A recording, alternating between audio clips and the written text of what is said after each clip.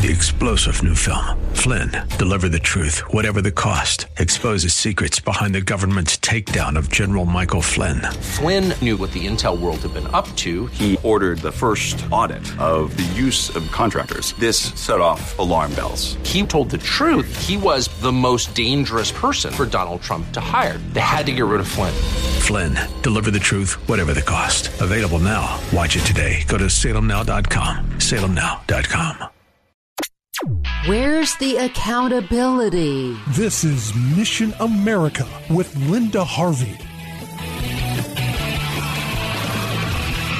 You've heard the phrase, you can't make this stuff up. That is absolutely the case with the news I am about to share with you. You remember the drag queen story hours held at many libraries until they stopped last year? Men dressed grotesquely as women would read pro-homosexual and pro-transgender books to little children at scheduled times in public libraries and bookstores. And the complicit, dense parents of innocent children would allow their kids to be groomed for corruption in the name of diversity. The temporary end of these child-endangering events was one of the unintended beneficial consequences of the COVID shutdowns. Now we will probably start hearing about them again, but in the meantime, one prominent person in the state of Wisconsin who promoted these innocence-smashing gatherings has been charged with, no surprise, possession of child pornography. And the guy is a judge, if you can believe it, in a children's court.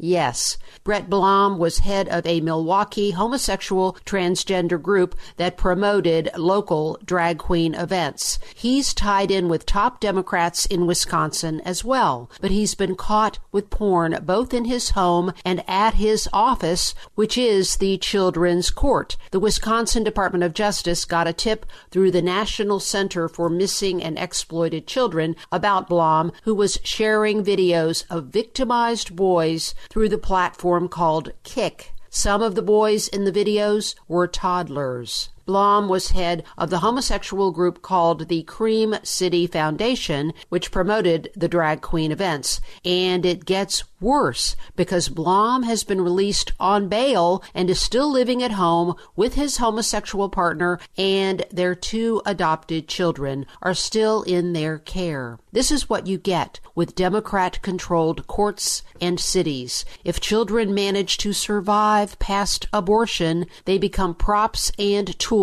for wayward adult desires of every kind. Democrats promote obscene sex education while banning counseling for those who are sexually abused through same-sex molestation. This is not speculation, but is part of stated Democrat policy goals. We will unfortunately see proposals like these put forward in the current Democrat-controlled Congress. With Democrats, there is much more likelihood that children will be degraded and victimized in public institutions, and there's little concern by the adults involved who instead erect roadblocks against anyone who objects. There are deviants leading the drag queen movement, a movement that insists on contact in public taxpayer-funded venues with impressionable children. Some of these men have been invited into public schools. We've reported on this in the past. Keep your eyes open, friends, for these events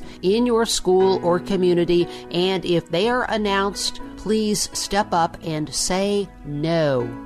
I'm Linda Harvey. Thanks for listening.